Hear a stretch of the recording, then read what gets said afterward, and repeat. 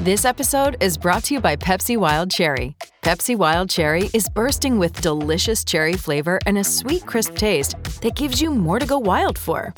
Getting wild may look different these days, but whether it's opting for a solo Friday binge watch or a big night out, everyone can indulge in their wild side with Pepsi Wild Cherry. Also available in Zero Sugar. So grab a Pepsi Wild Cherry and get wild. Dario Offstein is killing it with our rankings, from the Scott Fish Bowl to the seasonal leagues, best ball, booyah. Check him out on playerprofiler.com and check out Prediction Strike in the App Store. Type in Prediction Strike, promo code Underworld.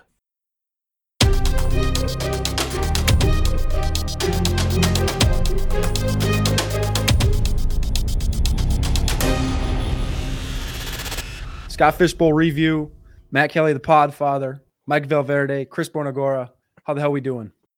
We've all been like sort of spitballing ideas about, hey, is this a good strategy for the Scott Fish Bowl? Hey, you know, what are they? So bring it on Dario. He actually knows what he's doing. And then these guys, Cody, Mike and Chris, they really know what they're doing. They are our lead consultants for the Fantasy Intelligence Network. So when you go to Player Profiler, click on Fantasy Tools, you can see Hire an Expert. When you go there, know that you're going to get linked up with guys of this caliber to help you win your fantasy league this year. So I highly recommend checking that out. And I'm really interested to hear what they think specifically of my team, the team I drafted. I want to get a cold, hard, clinical analysis from the people that know fantasy teams the best. And the great thing about Mike and Chris is that they're super adept at custom scoring systems. So if every year you're challenged by a league that has wonky scoring or, some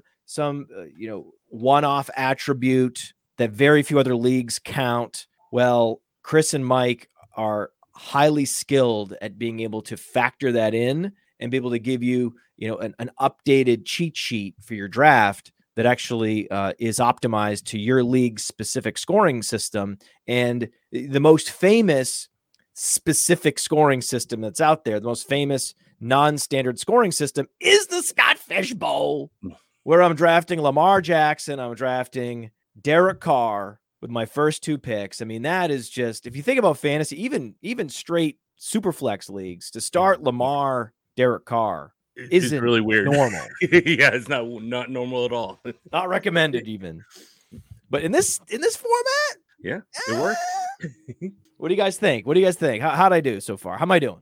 Well, I can't complain about your 211 because I got Derek Carr at 2.8. So you got him 3 picks later than I did. So I think that's wonderful.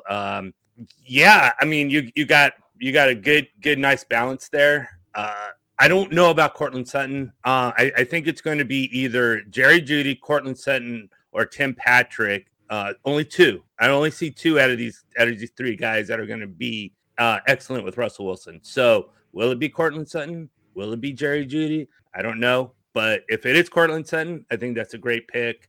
Well, hold on. I went Sutton over McLaurin. DJ Moore was off the board. So I had 4 guys in mind, right? For these 2 picks, I was like Sutton, Johnson, McLaurin, Moore. Moore gets picked well ahead of ADP. And I took Sutton thinking, maybe Deontay will fall back to me at the 602, but at the very least, I'll be able to get McLaurin because the guy at the 512, 601, he needed running back. So I figured, okay, he's probably going to draft at least one running back. And he did. He went Breece Hall. So that opened me up to get Deontay Johnson. There was a big debate between Sutton versus Johnson. I think it's very similar to the Lamar Jackson, Justin Herbert debate, where Jackson's much more of a swinging for the fences over Herbert. And the same thing with Johnson versus Sutton. Sutton more of the home run swing. Yes, for sure. I agree.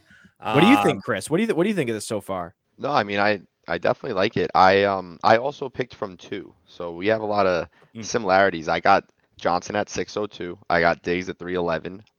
I got Josh Allen at 102. So I have Allen and Diggs.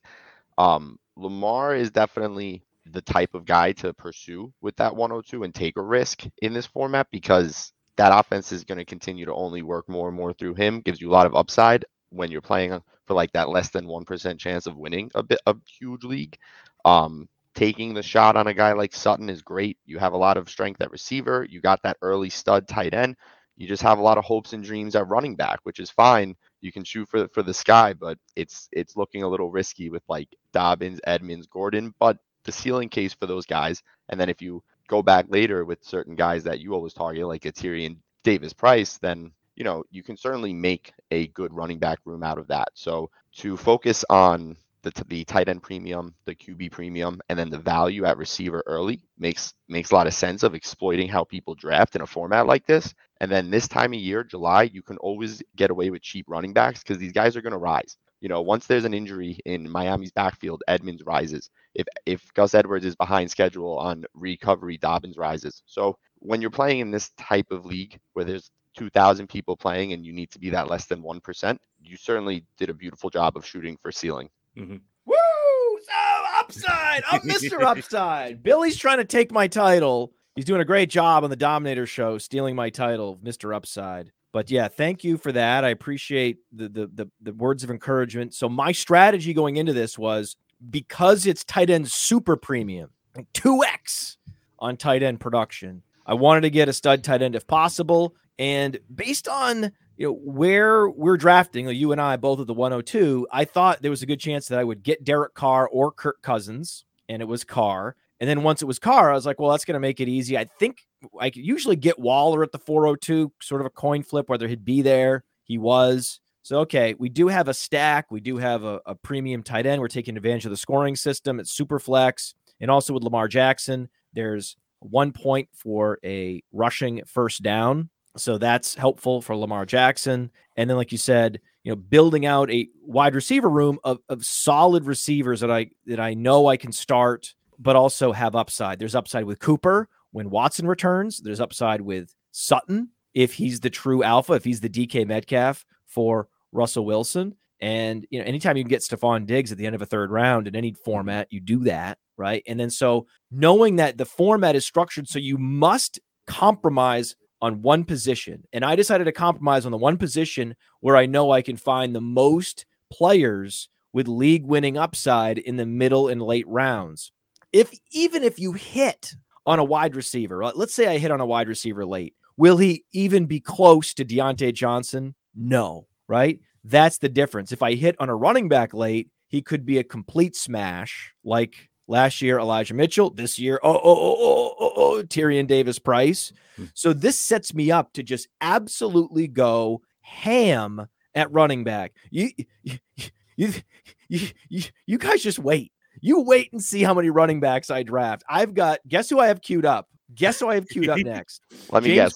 James Cook went. I was hoping to get James Cook. James Cook's not going to be available. I know. Guess who I have queued up next? Is it Ronald Jones? It's Ronald Jones, baby! We're back! Oh, I want to be right on Ronald Jones every year. That's my goal, is to be right. Fade. And then when everyone's like, okay, the Podfather was right about Ronald Jones. Aha! Well, Matt, there's certainly hope. I got Ronald Jones at the 1502, so you have 5 rounds. Wait, what? I got Ronald Jones in round 15. Whoa, Cody, pull up the ADP on this. Wow. Go to Spike Week. Pull up the ADP on Ronald Jones. I feel like I have to take him. I feel like I got to take him in the 11th round. I spent 4 rounds going, I should take Ronald Jones here. He's not going to come back, but I like this other guy. And he just kept coming back until I had to take him. Oh, man. Okay. Maybe I can wait. I don't want to wait, man. I really want Ronald Jones. I mean, we're talking about the between the tackles grinder, the guy that's going to be out there getting all those first downs for the Chiefs offense in the AFC West. Ronald Jones for 15 touchdowns. I mean, yeah, he's built for those A and B gaps, and you get him now near the goal line with that Kansas City offense. He's going to be that. Oh, he's Darrell Williams, but better, right? So those touchdowns are going to be up there. I got to draft him. All these guys are gone. Patterson's gone.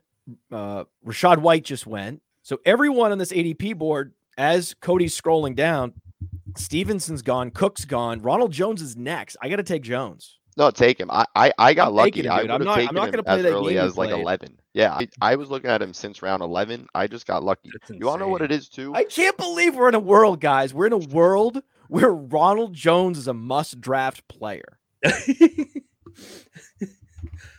That's crazy. Yeah.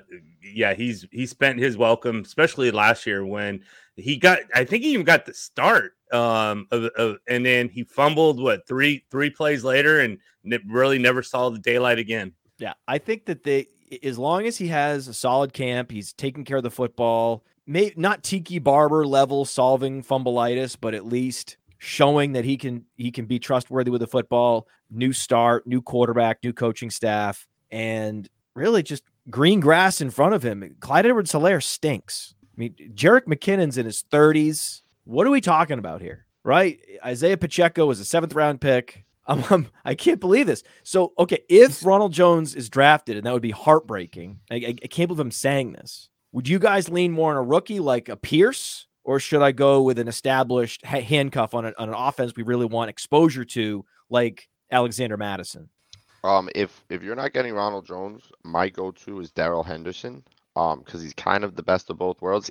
Everyone's typecasting him as the backup, but I see him as more of like a split backfield, almost like Hunt and Chubb. And people are low on Akers. He goes in like the 4th, 5th round. So why aren't we higher on Henderson? He could definitely see fantasy points, even if we don't love the player. So you'd go Henderson over Mattison, because when they were both granted a starting job in their starts, Mattison performed well. Madison's like over 20 fantasy points. Henderson was, he sort of underperformed expectations.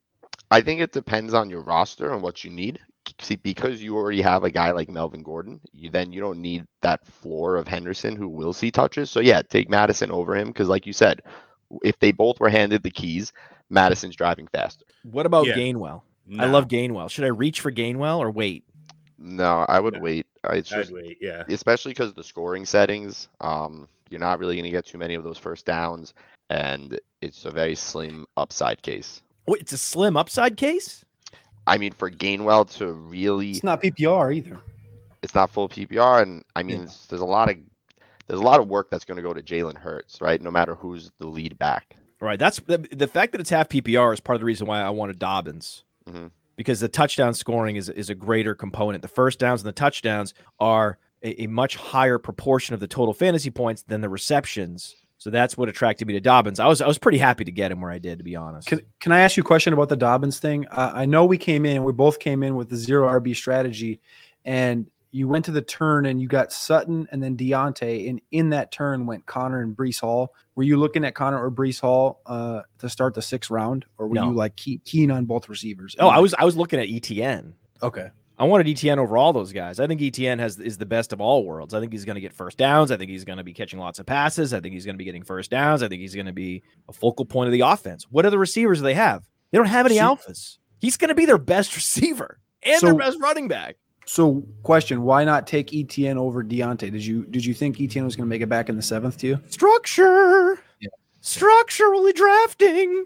Yeah, it's all about the structure here, man. I prefer ETN. We have ETN ranked higher, but in terms of the structure of my particular roster, I needed to lock in 4 starting. You're going to start at least 4 receivers every week. And I've been in the Scott Fish Bowl enough years. You're starting 4 receivers every week. And I wanted to make sure I had 4 receivers that I could start with confidence every week. We're talking about guys that are putting up 15 or 1,100 receiving yards, right? At least per year, 5 to 10 touchdowns with upside. The whole point of 0 RB is you have to make tough choices. When running backs are presented to you at value in those early rounds, you have to be strong and say, no, based on structure, I have to go Derek Carr here. No, based on the scoring, I got to go Waller here. And Waller was both a scoring pick and a structural pick to get the stack. Okay, there were a ton of running backs I liked at the 311, but I got to go Diggs, right? For the same reasons you're going Diggs over Swift, you're going Deontay Johnson over ETN. It's close, but knowing that the whole strategy revolves around hitting on running back, then, I know I got to get my 150 target guy when I can get him. And because, I churned through so many wide receivers the last few years in the Scott Fish Bowl, and they've so rarely helped me that I'm just like, listen, I need 4. That's just from experience. I love your 4. Amari Cooper is your 4th receiver. That's just insane. Well, you look at all 3 of you guys. You all got Diggs in round 3. No way. Was that a strategy coming in? No, Did you what? Oh, hey, good for us. Oh man. Did you guys all three have that like as like a I'm keying in on Diggs, or the value? Like I was talking to Chris before, the value just kind of fell to him and he liked the pick. Is that kind of how all three of you picked him? Not for me. I was definitely going 2 quarterbacks with the first 2 picks. That was going to be definite for sure. And then when Diggs was there available, I'm like, there's no way I can pass up on Diggs. So it was more just a happenstance than anything, but I was extremely excited. I was just like, are you kidding me? Diggs at this spot? This is easy. So it fell to me, but yeah, it was an easy pull. Hey, we got a comment from Joe Schmo. Joe Schmo has something to say to Chris Bonagora. He believes that Gainwell is fine for this format, even though he's small, that he could have an Eckler-like season. It's absolutely possible and get a lot more first downs than you might think. So just be aware. Same thing with Chase Edmonds, by the way, because Chase Edmonds, when he was interviewed, Mike McDaniel said, hey, the reason we brought you in is we know you're great at inside zone. And we're going to play a lot of inside zone this year, and you're going to get fed. And so Chase Edmonds is going to get a lot more first downs than you might think for a running back who's like 205 pounds. I think that could also be what Kenny Gainwell is, because, and I've wanted to talk to Cody about this. Cody, how much did you hate those comments from Miles Sanders? Yeah, that's you hate to see that, especially when he was falling in value and he gave you the opportunity to be like, all right, I'm gonna start drafting Miles Sanders, and he's going in the range of like the Antonio Gibson thing, which also on Twitter people are hating on. But when Sanders was like, yeah, I don't really care about fantasy, I'll score 2-3 points as long as we win. It's like, you hate to see that, just because obviously the talent that he has, and maybe it got pushed up a little bit playing with Saquon at Penn State, but coming out and saying that, I don't care, whatever, like obviously not a fan of that. And then Gainwell, was that a beta move by you? Would you call it a beta move?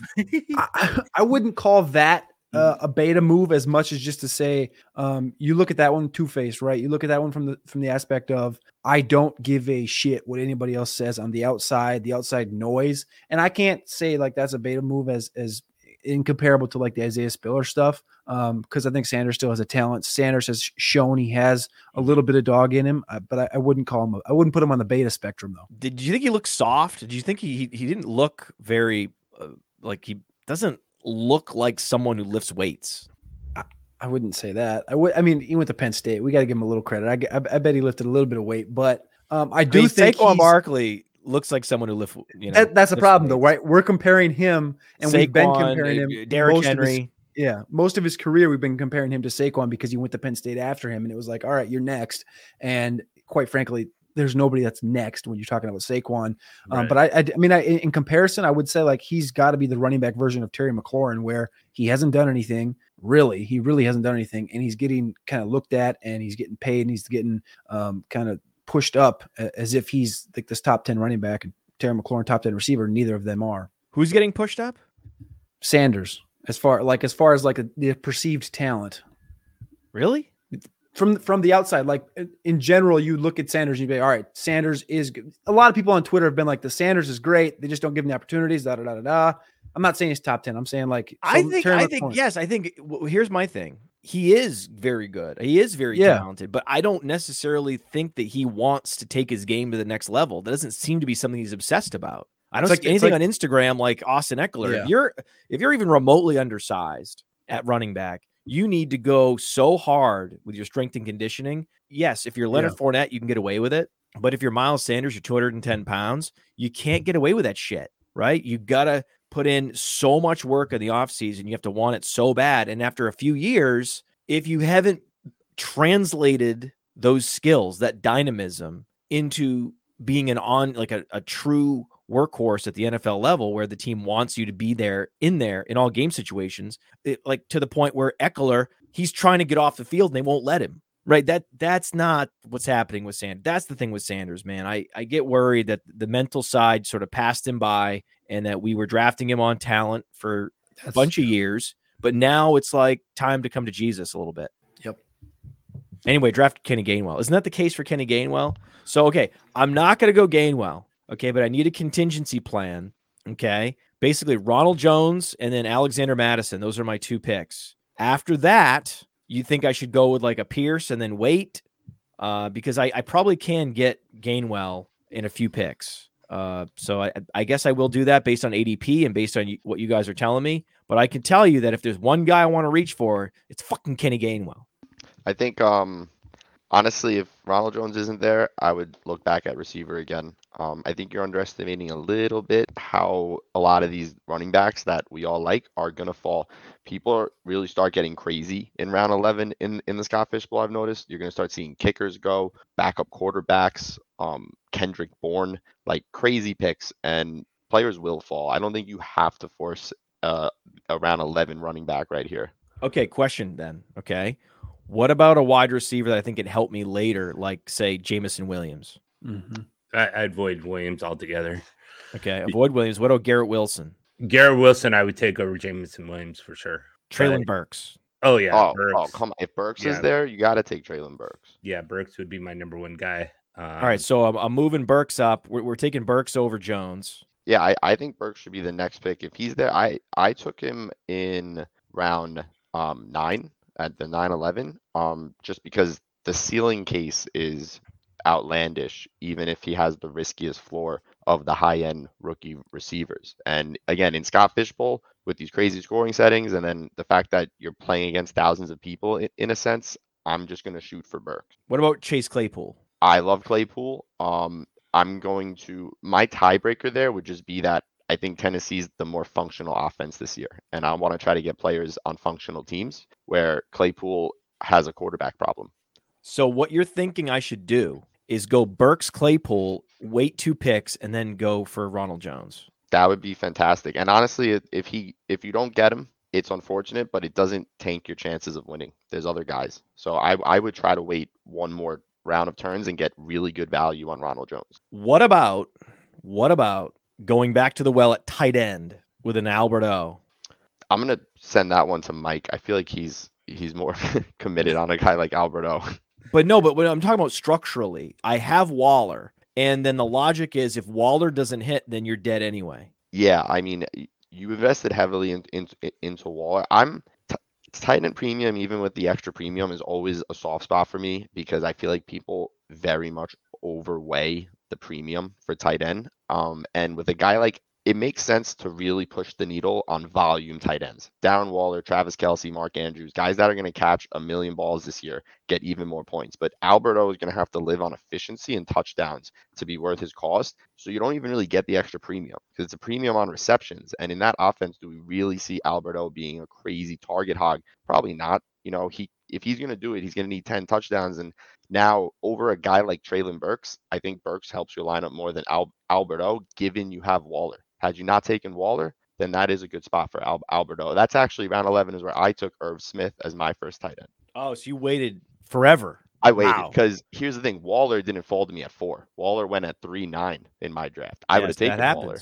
That happens. Okay, so I basically had a dream draft so far. You had a very good draft. Yeah, good. Yes. Well, Cody, if you want, I think if you want to pull up my draft, it's a really good example of how the draft dictates your team at even the same slot because our teams look similar, but there's differences. So I punted tight end, and I went with an anchor RB approach. I took Najee Harris at 211 because I think he genuinely could be the 101, and I got Diggs at 3. I ended up taking Matt Ryan at 4. So instead of Lamar Carr, I have Allen Ryan, which I think those are pretty equal. Carr is definitely better than Ryan, but I don't think I'm that far behind in quarterback. And then I did go 5'11 ETN instead of Matt, who went Courtland Sutton. So I have that anchor RB1, RB2, and then I didn't draft another running back until round 13 because I said, hey, like if one of these two guys gets hurt, it doesn't matter if I have Antonio Gibson, right? Like I don't want to spend my 8th round pick on another back. I'm really betting on these two guys to pull it off. And then I just have a gaggle of receivers to pick from. And I'm just hoping 2 or 3 of them pop.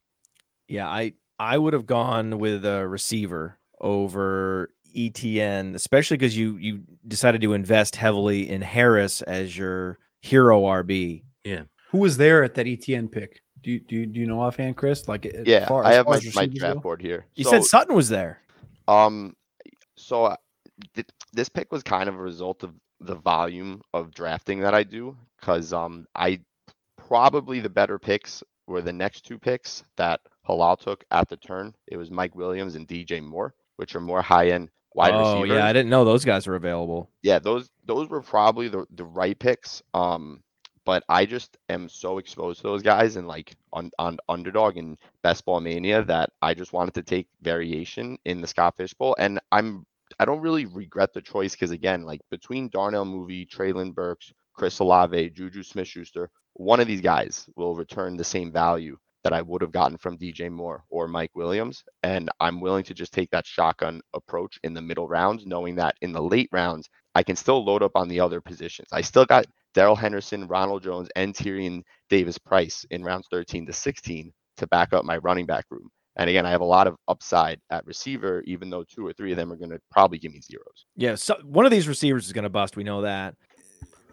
Burks over Olave. Wow, Olave's gone in my league. I would have liked to have Olave. So you're in on Burks. I'm in on both. They're like neck and neck for me, and I guess it depends on the day which one I take first. I was very confident Olave would come back to me, so that's why I took Burks. Right. Yeah. Because that was game theoretical pick there. I'm also the guy at the turn, H. Chami, he's a Roto Underworld guy. He famously took Jonathan Taylor 101 last year. This is a guy I follow much more closely. We interact a lot on Twitter. So part of my draft theory also has to play in that I have an idea of his tendencies. And I was pretty confident I could get Olave back because I kind of know him. But Chris Olave is really good. I'm just going to say, like, he has a really good case for upside this year. I just think the ceiling is a hair higher on Burks, but the risk is way more. I mean, I'd be blown away if Chris Olave isn't at least like the wide receiver 30. Yeah, you definitely got away with Mooney, Burks, Olave. You're going to be happy with this wide receiver room, and eventually you're going to have to pick a tight end, I guess, huh? Who'd you end up going with a tight end? You said Albert O? So I got round 11, I took Irv Smith, and round 14, I took Evan Engram, and I just need to fill that tight end slot, and otherwise tight end isn't really going to be in my flex. Well, Irv Smith is in the right offense, man. I mean, with the exception of a few players, you're generally taking players in the top offenses, or I am. You're not really. I mean, if you look at your team, I guess another criticism would be Matt Ryan. That's a run first offense. Najee Harris is going to be in a bottom 10 offense. Travis Etienne, bottom 10 offense. Darnell Mooney, bottom 5 offense. Burks, run first team. Olave, offense in transition. That would be my one criticism, is a lot of these players are not actually on top offenses. And then in the late rounds, you started doing that with Henderson and Jones, Tyrion Davis Price. It's going to be a team that runs the ball maybe more than any other, and Tim Patrick. So generally speaking, I'm trying to lean on players like the Cortland Sutton case or the Mike Williams case, like you talked about, is that they're going to be in the shootout after shootout after shootout. I mean, we talk a lot about it, and I know their ADPs are up in the AFC West. And now there's more and more analysts talking about just going all in on the AFC West, but I still think there's a little bit of room to go with some of these AFC West players. They're going to go up even higher. Like getting Mike Williams there would have been nice. You're completely correct. Probably my biggest mistake of this draft is I'm overexposed on bad teams. 2 Jacksonville players and 2 Pittsburgh players is very painful to look at. But again, I'm really into this idea of just riding this less than 1% outcome. And as much as we love these this NFC West, AFC West divisional matchup this year and how good these teams are going to be, I think it's something like 56% of games projected for over 60 total points are in these 2 divisions. It's incredible. I'm not going to say for sure that's going to be the outcome, though, right? Because this is sports. We never actually know. Oh, man. Did you hear that, everybody? Did you hear that? Chris went, this is sports on us. This is sports. I can't just lock that in. Argument. The Podfather wins. He said this is sports. That's it. It's sports. I don't have a crystal ball, Matt, but I can tell you Evan Engram is undervalued by far. You know what it is? Every year there's this undrafted guy who reclaims his career. We had Darren Waller, Logan Thomas. Now it's Evan Engram. He came out himself and said he went to Jacksonville because he thinks Doug Peterson can help him turn this boat around. He still has commanded 100 targets the last 2 years, even if it was bad. Oh And yeah, no, he's gonna get a bunch of first downs, man. there's so much hope for Ingram, and that team lacks a true wide receiver one. So again, I just went, hey, like Hail Mary on tight end, and that's really going to be what makes or breaks this team. If one of those two guys pops, I get a huge advantage. If they You don't pop, arguably have I've the lost. best receivers on Jacksonville. Yeah, that's what I was going for. And I think Trevor Lawrence is good. Yikes. And if Trevor Lawrence steps up, I'm getting quality targets to these guys. What do you guys think of my strategy, which wasn't my strategy originally? It just sort of worked out this way, that I'm all in on Pittsburgh and Baltimore week 14, and then they turn right around again. They do this all the time. Pittsburgh-Baltimore games are always at the end of the year to maximize viewership and engagement. Week 14, which is the Scott Fish Bowl playoffs, have started by then. I think it's week 2 of the playoffs. And then week 17. So I'm game stacking Lamar, Dobbins, Deontay. Yeah. I mean, I think especially, I mean, that Pittsburgh's defense is no joke, but it's going to be probably one of those games where the defenses always look very good on paper, and then they go out and play, and it's like 42-35 kind of game. It's weird. When they play, you have the once in a while, you have a shootout. Most of the time, the game goes under when those teams play. Historically, that's the indication. But I mean, I'm drafting Pittsburgh receivers to go up against, one of the weaker secondaries in the league the last few years. And one of the weaker rushing defenses has been the Pittsburgh Steelers. That's right. Why you want J.K. Dobbins. So just because historically it's been a low-scoring game the last few years doesn't mean that it's not going to be shootouts this year. That's not in any way indicative of what's going to happen. It's not like Pittsburgh players like really dig deep because the Ravens are here and I'm going to start playing good this week. I was bad last week, but because it's the Ravens, I'm going to be good this week. That's not how football works. No, it doesn't work that way. No. It's like that magic crystal ball where someone, quarterback's father is dying, and then you expect, this guy to go out and throw 7 touchdowns. And, sometimes it happens, but most of the time it's, a normal average game. We just expect superhuman effects just because something tragic has happened, or because they're playing such and such, or they're playing for this reason. It's as you said, football doesn't work that way. What is, Cody, could you go back to Spike Week and pull up the ADP on Chase Claypool? I just want to make sure I'm getting good value. I am not a Chase Claypool enthusiast, and if I already have Deontay Johnson, my exposure to the Steelers is suddenly really high. Yeah, I'm not big on Claypool either, especially with George Pickens there. So should I take Claypool out of my queue and just go for Burks? I would. That's what I would do. What do you think, Chris? Come on, get on the other side of this.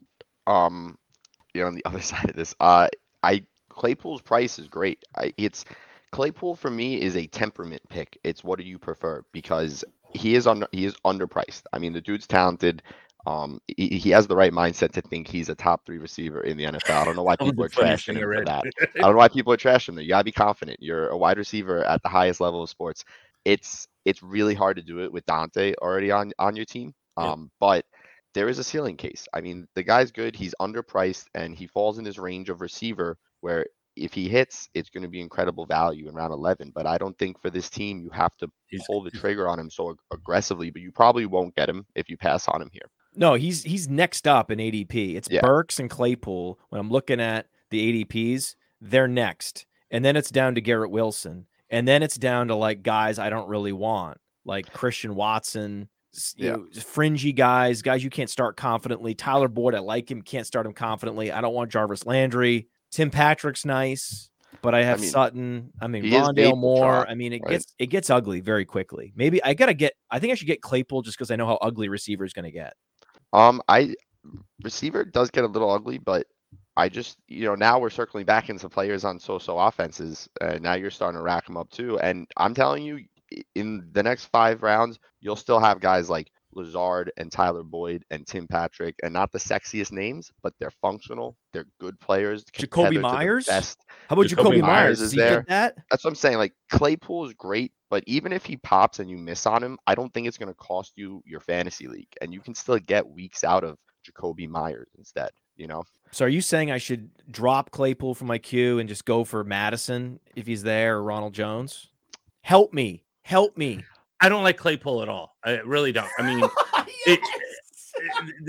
you're looking at Pat Fryermuth, Najee Harris, George Pickens, Deontay Johnson, and then Claypool. I mean, and then you wrap all that up. You got divide all this volume, and then you got Kenny Pickett throwing the ball. You have, if it's not Kenny Pickett, it's Mitchell Trubisky throwing the.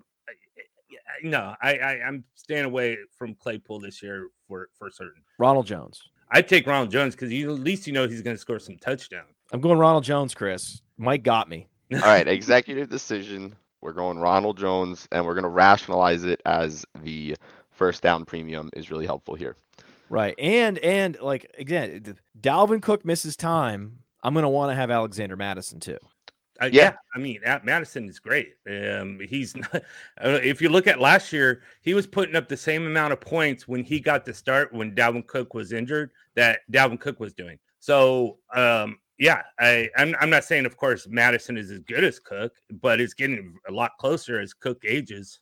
I think I definitely think if Burks is there, you have to take Burks, and only because I know, Matt, you've been saying a lot that you don't want to have a gaggle of around 18 plus receivers on your roster, and you don't want to accidentally walk yourself into a situation where now you're forced to do that. And even if you feel uncomfortable, you might have to pull the trigger on Burks. But Burks is number one. Okay, all right. Okay, Burks is let's just one. get this straight. Yes, Burks is number one on the list. Then it's Ronald Jones. Then Madison. Got it. Then I'll consider Claypool because you guys are talking me out of Gainwell. You think I should wait and try to get Gainwell on the way? You can wait. Gainwell went 16th round for me. Yeah, you can definitely wait on Gainwell. I'll get Gainwell 13th round, but I just want to be on record saying I love Gainwell.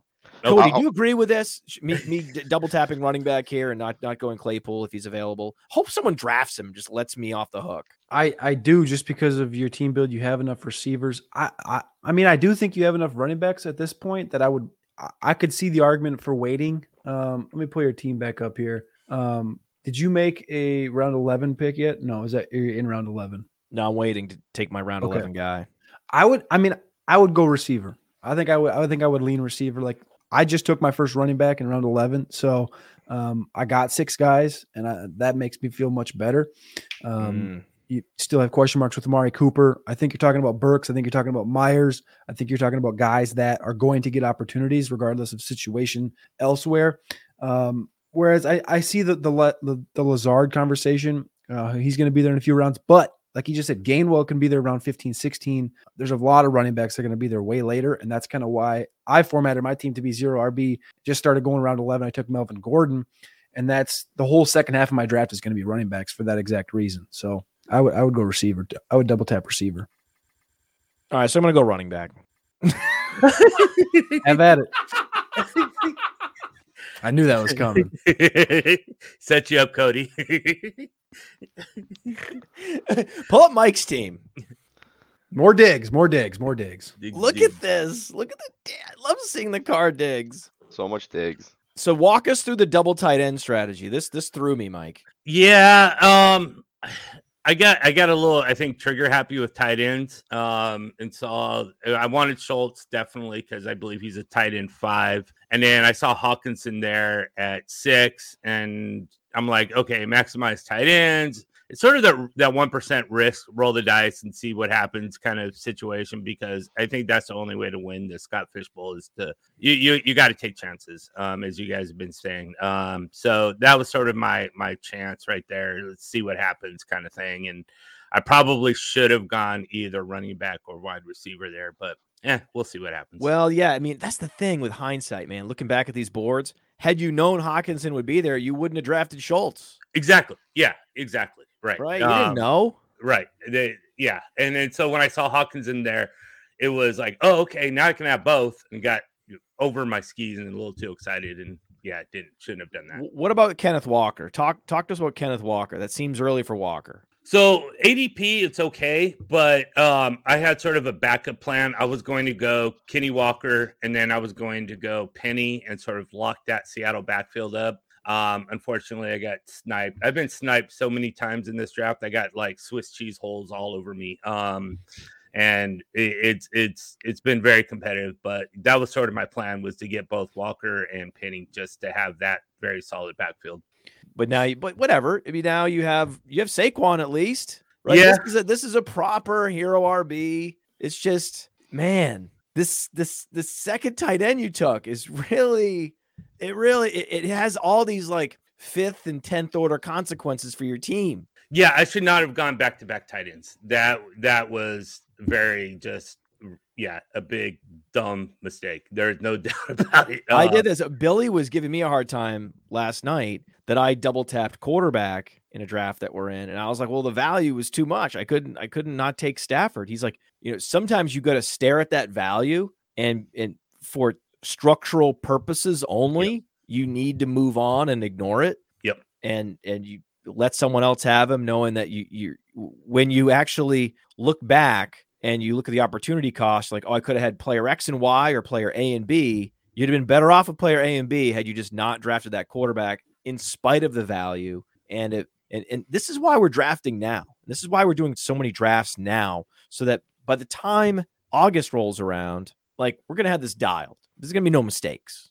Yeah, exactly. And it's really good practice. I mean, I always say the two things I always say is know your rules of the league. That's number one. You got to have if I ask you a pop question, you got to spit it out to me. That's how well you need to know the league rules. Well, I mean, you got Saquon in the 4th round. I mean, that was crazy. In the middle of the 4th round. This is definitely a draft of someone who is finely tuned to the rules. That's what I see when I look at this draft. I'm like, okay, this guy understands the rules really well. This game. I try. Yeah, that's something. I mean, I've been doing this 30 plus years, so that's always been a credo of mine, is to definitely know the rules, and don't make mistakes like I did with 5 and 6. That is something I've known, for a very long time, and it's like picking 2 defenses back to back. You just don't do it, right? So I bucked one of my cardinal sins, but who knows? We'll see what happens with. Dude, you did it on 2 tight ends that could be absolutely bonkers this year and outscore most of the wide receivers. So I'm definitely not against it by any means. I don't like it. I appreciate it. I appreciate the confidence, but I look at it and I just shake my head and go. Well, no, the lesson learned from this is that, had that been a receiver, you'd be in so much better position to pound running backs in the second half. It's really, when you talk about zero RB, you're just trying to set your team up so that you can feel confident about letting all these other positions get by you. Like, I'm not looking at other quarterbacks. I'm not getting wooed by Zach Wilson. I'm not getting wooed by Albert Kwig-Boonham, although I was, and then Chris made sure I wouldn't. And, so yes, I'm getting wooed by Treylon Burks, but that's it. That's going to be it, right? Then it's going to be all about a running back party for the rest of the draft, because there are, from, like I said, Tyrion Davis-Price, one running back that I really want to get. Let me know what you guys think about this. What do you guys think about targeting Chris Evans? Let's see, Cincinnati. From Michigan, yeah. Yeah, out of Michigan. Good. He's a pretty good receiver out of the backfield. But yeah, he's got size, he's got receiving skills, and he's better than Samaje Perine. The one lesson learned isn't like, oh, we need to feed Mixon in all these critical game situations, which they should be doing. Another lesson was just, hey, Perine ain't it. Okay, Perine's not going to get that first down in that critical situation. You need to give it to someone with a little more explosiveness, and I think Chris Evans is going to win that job. He's going to be out there in 3rd downs at least with workhorse potential if Mixon misses some games. Yeah, and it's his 2nd season. Perine got more of the volume last year, but that was because Evans was probably just a rookie, and with Perine, he's been there, for 4 or 5 years now, being Mixon's backup. So he definitely had the upper hand. But now that Evans has been there for 2 years and he's a much better receiver, a little quicker around the end, most definitely. What do you think, Chris? What do you think about Evans? I think it's a very good case for league type and size. So in the Scott Fish Bowl, there is waivers, but it's very slim. So taking a shot on Evans in your draft makes sense. This isn't a 10-person redraft league with 12 teams where you would never draft a guy like that. I feel like Evans was one popular blurb in March, and it's just been taking off. And I can't really care too much about a fringe running back who's pretty much maybe the 3rd down back. Maybe he beats Perine. I'm not sure. I understand the talent and the case, but he really gave us nothing last year. So I'm not really forcing the matter. But if that's part of your team build, there certainly is the upside case. And you can get him super late. It's not going to cost you anything. And in this size league where you're going to have a really hard time playing the waiver wire, those are the types of guys to target, because what Mike said about the upside is true. So I'm in another league right now, a best ball league, the player profiler, video championships, where we video all our takes and send them to Billy and he stitches them together. And I'm drafting between all these killers, all these murderers. And Abib is next to me, and he won the Football Guys Championship last year. He took Evans at the 161, the pick after I took Marlon Mack, which was about 20 picks earlier than I've ever seen him go. And so when someone with those bona fides drafts a player, a fringe player, well ahead of ADP, I take notice. Sure. Yeah. Yeah, that's a very good point. That's what always screws up my ADP list. It's like, okay, you create your ADP list and then you go see EBC or whatever else. And then you're like, oh, this guy has him like 10 spots higher. What am I doing wrong? I need to figure this out. So yeah, I agree. It's one of those things when someone who's, has a credibility saying, okay, this is what you should do. Then you're like, okay, maybe this is what I should do. Yeah. Oh my God. I was like, what are they doing? What are they doing? First and 15, Chris Evans, really? Yeah, okay. I gotta, make sure I have him ranked a little bit higher next time. Where I'm prepared to draft him. It's just changing the paradigm. So that's a guy I am absolutely circling for the Scott Fish Bowl. Tyrion Davis-Price is probably the number one because he's not that strong of a pass catcher, but in that offense, when they're going to be rushing with huge volume and a lot of rushing first downs, Tyrion Davis-Price, very attractive to me. I will add a plus for Evans. The Bengals by far ran like the fewest plays inside the 10-yard line last year and had the most touchdowns from outside the red zone. So they should get closer to the league median, which means there is a potential for even more rushing volume and rushing touchdown volume. So again, if Evans will probably vulture some of those for sure. And if Mixon goes down, there's now a path. Right. What Cody, pull up your team. I'm still trying to get over the eyesore that was those back-to-back tight ends in Mike's draft. He learned to glaring too, man. They are so glaring.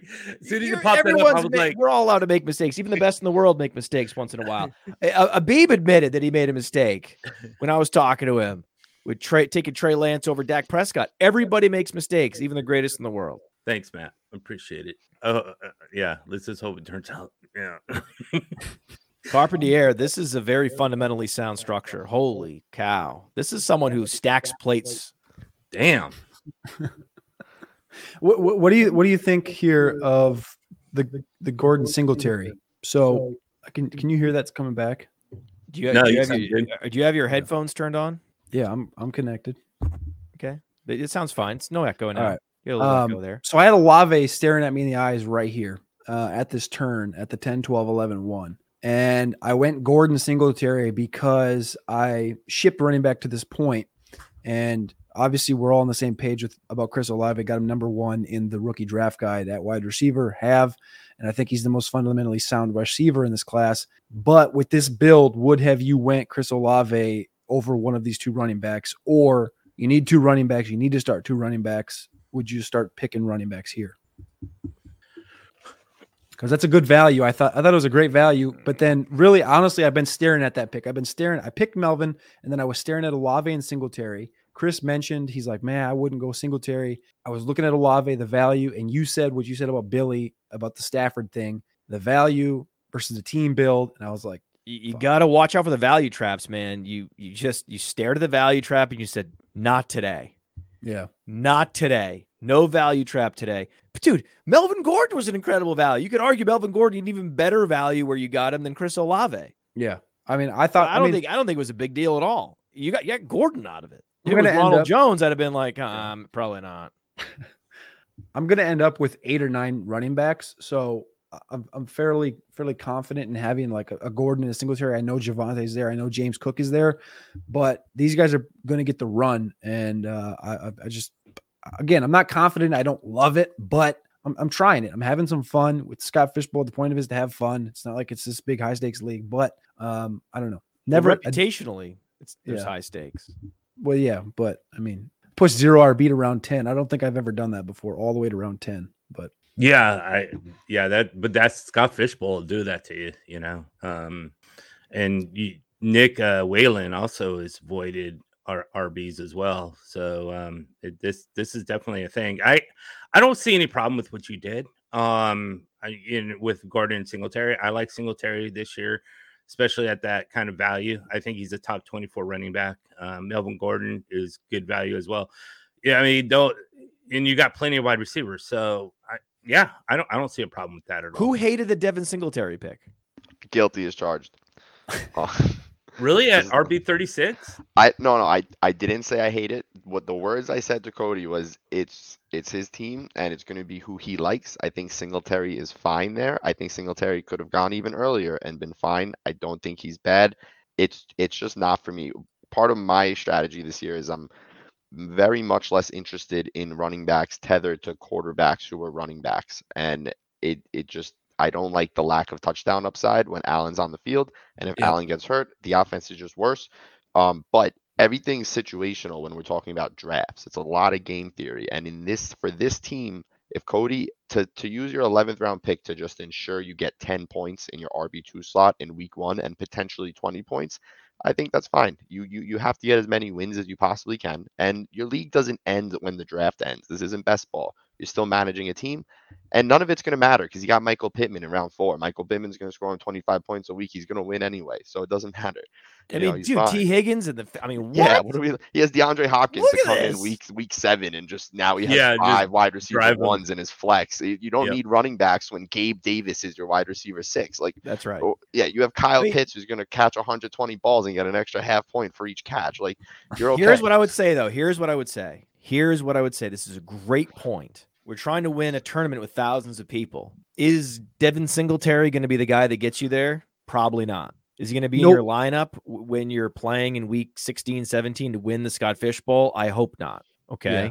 I hope not. So knowing that, if you're just trying to start a guy in week 1, I would say Marlon Mack later would be that guy, or Damian Williams. If you need that guy's going to be available in the second half of the draft, a plug and play running back. When I'm guessing at the 1101, there were some true upside plays at running back available. Were there not? I mean, I wouldn't say true upside plays. I mean, there's some opportunities there, but I think they're going to be ones that fall. I'm not going to say too much about strategy or who's still on the board or who I'm targeting because there's a few guys I see in the chat that are in my league. But really? Yeah. Really? So I'm not going to give for away the good of the show. You're going to hide what you're going to do next. I've been an open book. I've been sharing my queue with people. Chris Olave just went off next, by the way. No, okay. So, but it's what's in the best interest of the audience, Cody. The people that listen on the weekly know they should be rewarded for listening. They know that they know the rookies I'm targeting. They know the backups we're targeting. They know we're targeting the Madisons, the Whites of the world. And I have trust and belief that they're going to get back to me. And I'm going to shoot for those. Like the reason for taking Singletary and Gordon is, yes, they're going to start week 1 or get the opportunities week 1. They're going to give me the 8 to 10 point floors. And if an injury happens, they're cemented into those spots to get 70%. But I still know in rounds 13, 14, 15, I'm going to get guys in similar opportunities or in similar situations that are going to have higher ceilings, like a Rachaad White. And I think there's a lot of darts to throw later, even down to like the Zamir Whites that are going to be thrust into situations. So when you say, is Singletary going to be starting for you week 16? I hope not. I hope it's like a Zamir White. I hope it's a whatever, Tyrion Davis-Price. I hope it's someone like that. And that's why I waited to take a running back and I loaded up on those receivers so I could ignore that. And at running back, my goal is that have these guys, like you picked up Elijah Mitchell last year, have those guys already on the roster, plug them in as I go. And then when the league winner's already on my roster by the end of the year, he'll be the one I plug in week 16. Okay. We're looking at the ADPs. It's wild that Tony Pollard goes one running back, RB30, ahead of Devin Singletary. I can't believe people are taking Kenneth Walker, Damian Harris, and Clyde Edwards-Helaire before Tony Pollard. That is just wrong. So my question, this is for Chris, because he sort of initiated this conversation around this concept. I'm looking at some players that are going a few picks after Devin Singletary, a round or two after, that perhaps could be considered just based on upside. Would you consider Ramondre Stevenson to be one of those guys, Chris? You're saying as like a late round upside pick? No, as a potential alternative to going with a Cordarrelle Patterson, to going with a Ronald Jones to going with a little bit more of a floor play, like a Darrell Henderson? Would you prefer a Stevenson? Stevenson to me, because he did show efficiency in the passing game and they're going to be run first. Man, he seems to be really attractive, especially with his format rewarding first downs.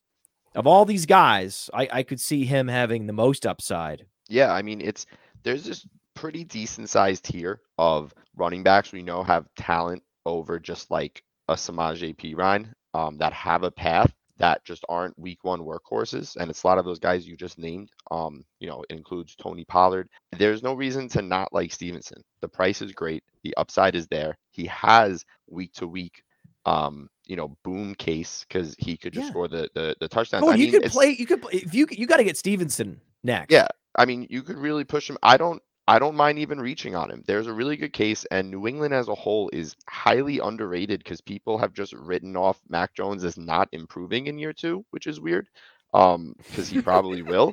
So I don't understand that. And Damian Harris is just a guy. So yeah, Stevenson played really well. I'm not worried about late round rookie running backs added to the team. New England always works this way. And no, it's great. To answer your question, yes, I would target him. Okay, so I wanted him too, but Chris Jimino, friend of Player Profiler and Roto Underworld, Chris Jimino from Roto Grinders, took him in my league at the 10-11. So he was long gone. He's long gone. I can't get him. Rashad White's gone. Wow. He went to Mario Pilato from PFF. So I've got some good players in my league taking running backs I like, but for some reason, no one's taken Treylon Burks. So we'll capitalize on that. And then we'll settle for Ronald Jones, Alexander Madison. Just saying, my league does not have as many fish as maybe your league does. No one's taken a kicker yet. No one's done anything crazy. No, I've seen crazy. I saw Chris Godwin go as a top 12 wide receiver in my league. Whoa. Did they forget that he was injured for I guess he went as the wide receiver 12 in round 4, and I cried a little bit. Round 5. Wow. Just a weird pick. But no, maybe you have more sharks. It's definitely possible. The best way to always win in fantasy football is to take the guys that are being pushed down for emotional reasons. Like, we just don't like Ronald Jones. Like, okay, well, that's very emotional. Or like, we're concerned about breathing issues with Treylon Burks. Like, okay, well, I can't quantify that, so I'm going to draft him. And it's not like he didn't have breathing issues in college. Like, all of a sudden now it's a problem. Like, he had breathing issues in college? Yeah, well, he has asthma, so I would imagine. I mean, I'm speculating, but it was late onset asthma. Oh, I guess I don't know. I don't know what the hell it even means.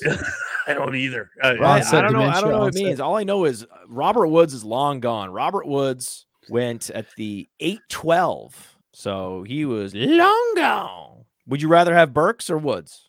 Burks.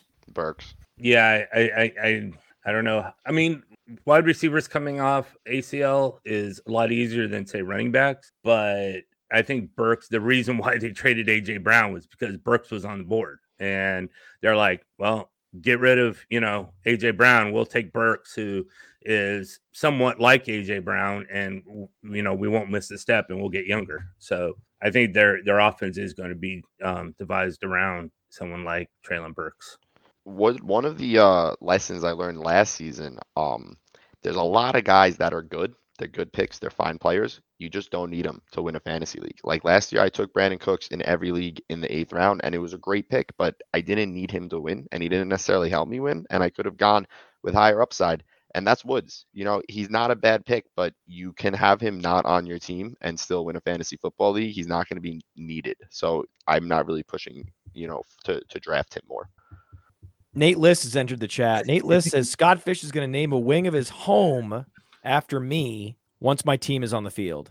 Just straight trash talk with nothing behind it. This is typical. Did Nate draft Clyde Edwards-Helaire? Nate is drafting in the same draft as me and Ray G. Okay. This is Nate's team right here. Oh, let's take a look. So you can see Nate here, Ray G here, I'm down here. So he's basically saying if the Jaguars ascend, I'm the champion. Also, this is what Chris was talking about. He's like, listen, if you're trying to win a tournament with thousands of players, you need to think about some outlier outcomes and assume one of those outlier outcomes actually hits and then build your team around that. Yeah. I mean, there's It was a good team. It's a little injured walking in for me, but definitely like Travis Etienne in round 5. What do we think about? So he goes ETN, Lawrence with Christian Kirk, the Michael Thomas question marks. What about the Jones Dillon thing? Because when I saw him do this, I was like, what? And then someone said it to him in the chat, and he's like, 25 touchdowns, I'll take it. And what do you think about the game theory behind Dillon and Jones, Matt? I've only told Nate not to do this who knows how many times. Right? So I don't like betting against yourself. I'm much more of a fan of betting on a talent like Trevor Lawrence putting it all together this year and what that means. I love that bet. I love stacking those chips on the Jaguars. I hate betting against Aaron Jones by also drafting A.J. Dillon because this offense isn't going to be good. That's the thing. They may be more run heavy because they don't have Devontae Adams. That would just make sense. Okay, but you're still betting on an offense that's going to deteriorate and stacking a backfield where the way to win this thing would be if one of those guys misses games in a critical time of the year. I mean, I'm fully in on Aaron Jones. I mean, I made a TikTok video a few weeks ago about it. I think he's going to be the guy that gets a lot of those targets down in the red zone, especially. I think you're going to see him surpass the 80 target range. But I mean, I'm also a fan of AJ Dillon taking the next step up. Do I think he surpasses the 50-60% range of opportunity?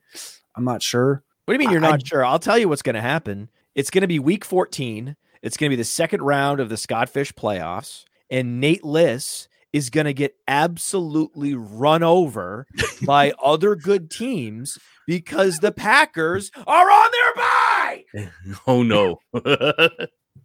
He didn't check the rules. He didn't check the schedule.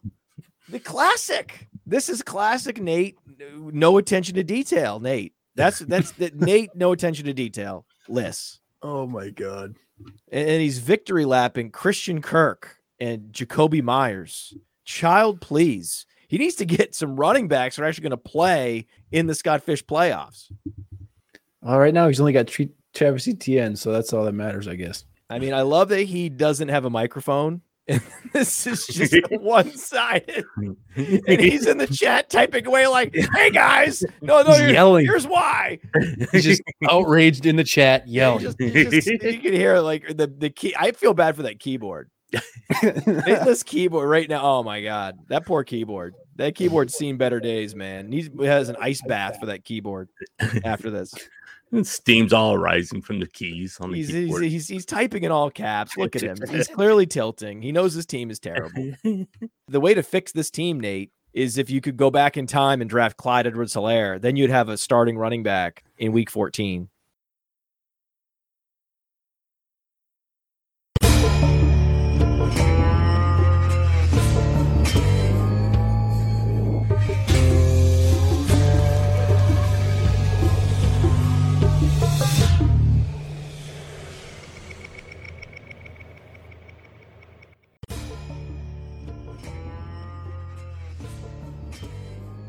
The way to fix this team, Nate, is if you could go back in time and draft Clyde Edwards-Helaire, then you'd have a starting running back in week 14. I guess that's the show. Once it goes quiet like that, I think we have a show. Yeah, I don't think one we can question top from the Nate's chat. running That's backs. it. One question from the chat. Oh, God. All the touchdowns. Come on, chat. Give us a good question here. Well, a lot of people like the Ray G team you're showing. Yeah, I see that. He got Cooper Kupp in the second round. Anytime you get Cooper Kupp in the second round, that's interesting. Second round. That's pretty impressive. And then he got basically the firewall tight end, our firewall tight end in TJ Hawkinson. Great value on Matt Ryan, as you all talked about earlier. Great value on running back. Like, oh, Tony Pollard, where he got him. Get out of town. Oh, Josh Jacobs man. in the third round. Oh, he's got a nice Russell team. Gage, where he got him? Oh, man. So Ray G goes Tom Brady, Cooper Kupp, Devontae Adams, Deebo Samuel, Matt Ryan, TJ Hawkinson, Josh Jacobs, Devontae Smith. Come on, Devontae. That's the fly in the ointment right there. Devontae Smith, Tony Pollard, Russell Gage. What a dream team that is. Good for Ray. Yeah, it's a masterclass of working the league scoring settings and getting value at every position. Right. And knowing the schedule. Yeah, and those Right, knowing the receivers- schedules. Those the critical mistake of Nate Liss. So He's like, why are all these Packers, falling in the draft? Oh yeah, because they have a bye week 14, dude. Good luck. Yeah, he's just missing Ray G's just missing Zeke to pair with Tony Pollard, and then Nate will love this team more than anything. Oh my God, yeah. And oh man, this is good. So he should one thing Ray needs to do though, he does need to draft a late quarterback. I think if Matt Ryan's your second quarterback, you should have a third one. Who do you have in mind late at quarterback in the Scott Fish Bowl? Yeah, that's a good question. Garoppolo in every Superflex best ball style format and Scott Fish Bowl because he'll probably play and he's free. So you can get Garoppolo at the end of drafts. It was like Baker. As soon as Baker signed, he pops up in Superflex. It's ludicrous to think that Garoppolo's not going to play. I mean, the only reason he's not signed is because he's healing, and he'll be healthy for week 1 probably. So that's really just the guy, him or Mitch, because at least Trubisky will get 6 to 8 starts. It's possible he plays the whole season, and he's not good, but it's a great team, and the team could elevate him to some spike weeks. Yeah, if Garoppolo goes to Steelers, then I'm really hating on someone like Claypool and Pickens, because then it's just, we know Garoppolo throwing deep, it just doesn't happen. So you really what about Garoppolo going to Seattle though? And then Seattle would be good. Yeah, that's what you want. You're hoping he goes to Seattle. Here's a question from the chat. Cliff Dog, hey, woof woof woof. What do you guys think of the running back situation in Atlanta? I brought up Damian Williams as a week 1 streamer, but how do you generally think that this is going to play out in Atlanta in the backfield?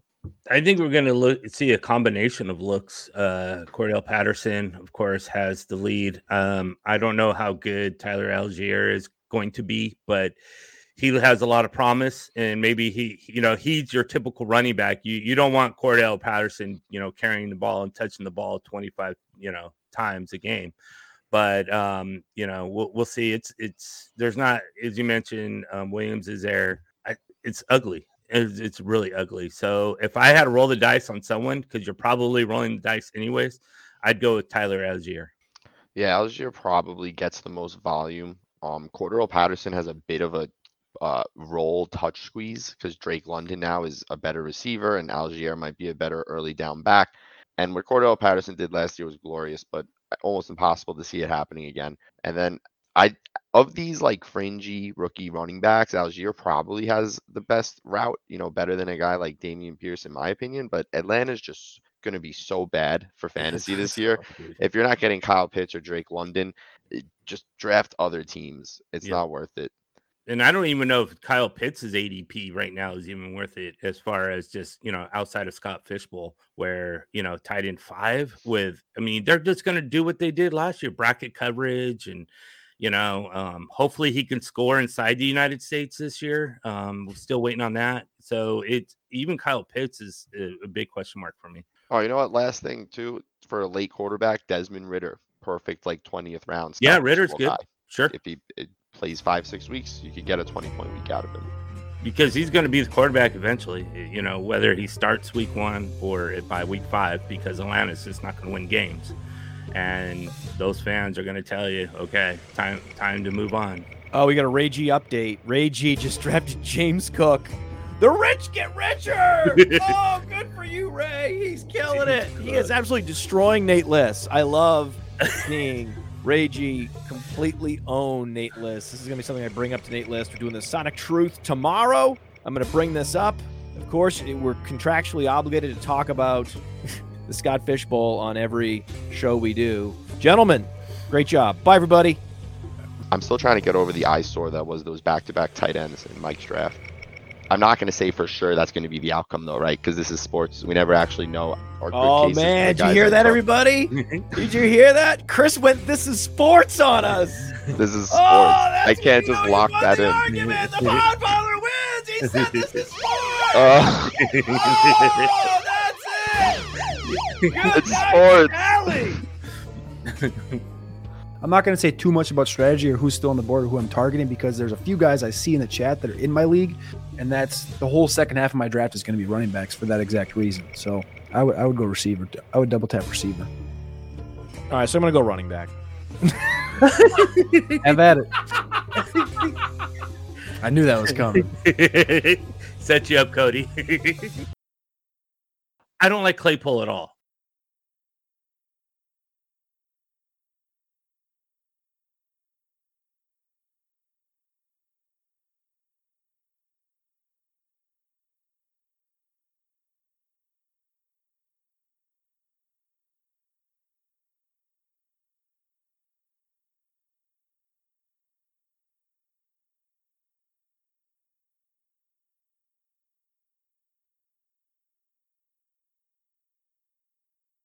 Because the Packers are on their bye.